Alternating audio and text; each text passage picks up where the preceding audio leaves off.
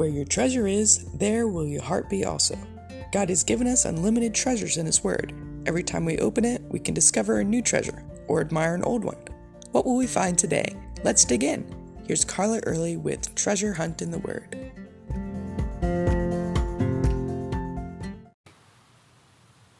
Have you ever heard that pride is a foundational sin?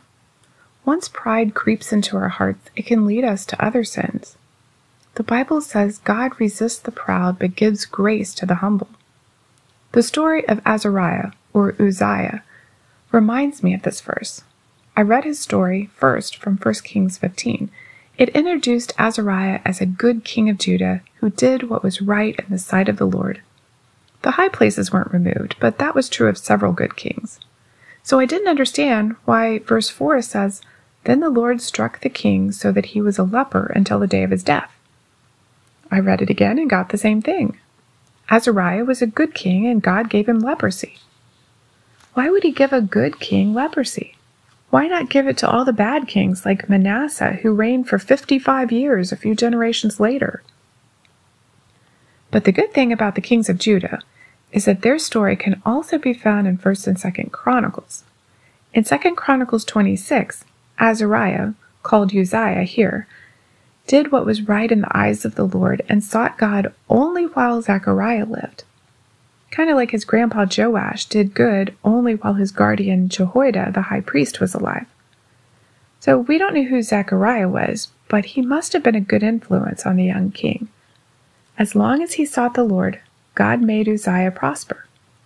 As Jesus said, "Seek first the kingdom of God, and all these things will be added to you." God helped him against the Philistines. The Ammonites brought him tribute. His fame spread and he became exceedingly strong. He built towers around Jerusalem, dug wells, and had lots of people working for him. His army was strong and powerful. Everything went well for Uzziah until we hit a but in verse 16. This but sometimes invades our life too. It says, "But when he was strong, his heart was lifted up to his destruction." The New Living Translation said, "But when he had become powerful, he also became proud, which led to his downfall." With all he had done for the Lord and his people, I guess Uzziah figured he was entitled to whatever he wanted.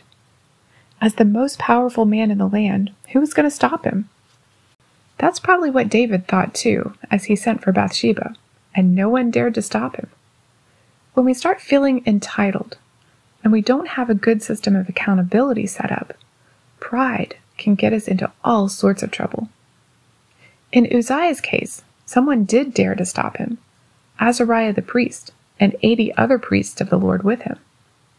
They stood against him and said, "It is not for you, Uzziah, to burn incense to the Lord, but for the priests, the son of Aaron, who were consecrated to burn incense.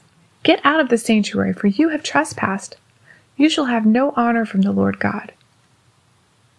Uzziah must have been in the area of the temple that was for the priests only. He had trespassed on holy turf, and they weren't going to let him get by with it. Now, if Uzziah had turned red in shame and put the censer down and slinked out of there humbled and ashamed, I think things would have turned out differently for him. When we realize that the sin of pride has taken over and we've crossed a line, if we would humble ourselves, confess, and ask forgiveness, then God would use that to mold us into the person He wants us to become. But that wasn't Uzziah's response.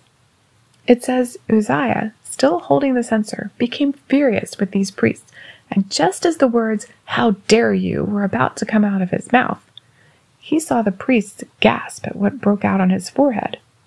Leprosy, a dreaded disease.